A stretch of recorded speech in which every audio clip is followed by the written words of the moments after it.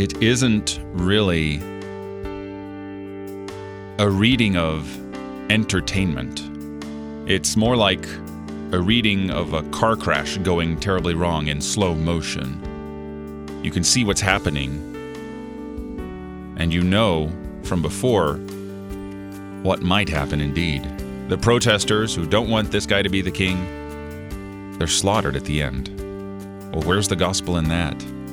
The one guy who knew about his master that he's tricksy, and he harvests where he doesn't plant and takes what he doesn't do himself, he gets his mina taken away. Where's the gospel in that? God's word isn't only exclusively gospel.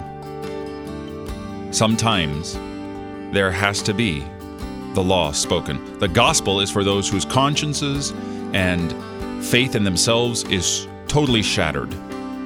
They get the gospel. They receive commendation from God. They repent. They turn away from their sins. They flee to Christ. But for those whose consciences are hardened, only the hard word of the law suffices.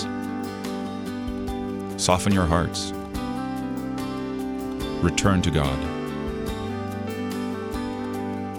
You're listening to Oratio, part of your morning drive for the soul here on Worldwide KFUO. Christ for you, anytime, anywhere.